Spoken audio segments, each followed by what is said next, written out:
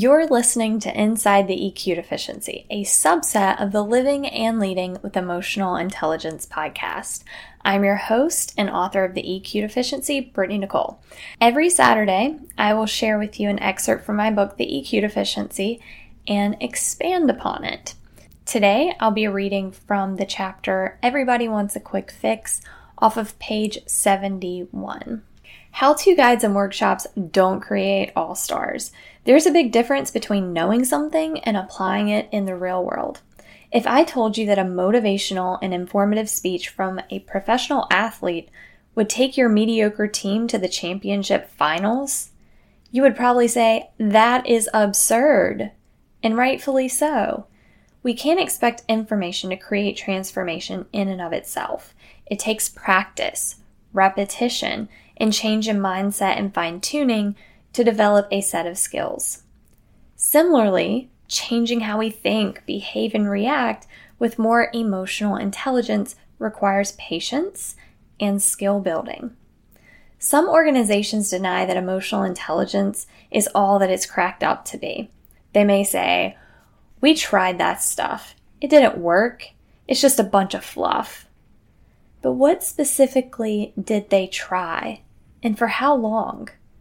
9 out of 10 times, the organization brought in a single speaker, or they conducted a lone workshop, retreat, or team building activity. The remaining 10% probably took the form of a long-term program that would have been effective, but lacked organizational commitment. Perhaps leadership failed to buy into the program by not investing enough time, effort, or a positive mindset. The inevitable result is failure. The point is simple. We don't expect a high school basketball team to transform into an NBA basketball team overnight. So why do we expect such rapid results of others or ourselves? That is simply not how our brains operate. All right, so this entire chapter talks about the illusion of a quick fix when it comes to building skills like emotional intelligence or any skill that is habit forming where you have to practice. We live in a world where we're looking for instant gratification and life hacks for everything.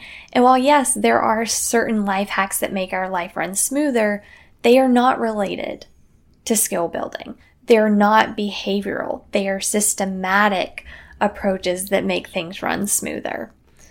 And it's important for us to realize this because sometimes we see a problem in our life and we may read an article that says 5 quick tips to managing stress. Well, yes, those 5 tips will definitely help you manage stress, but you have to practice them. You have to be consciously aware of them and practicing them consistently for them actually to work. It's not a one or done kind of thing.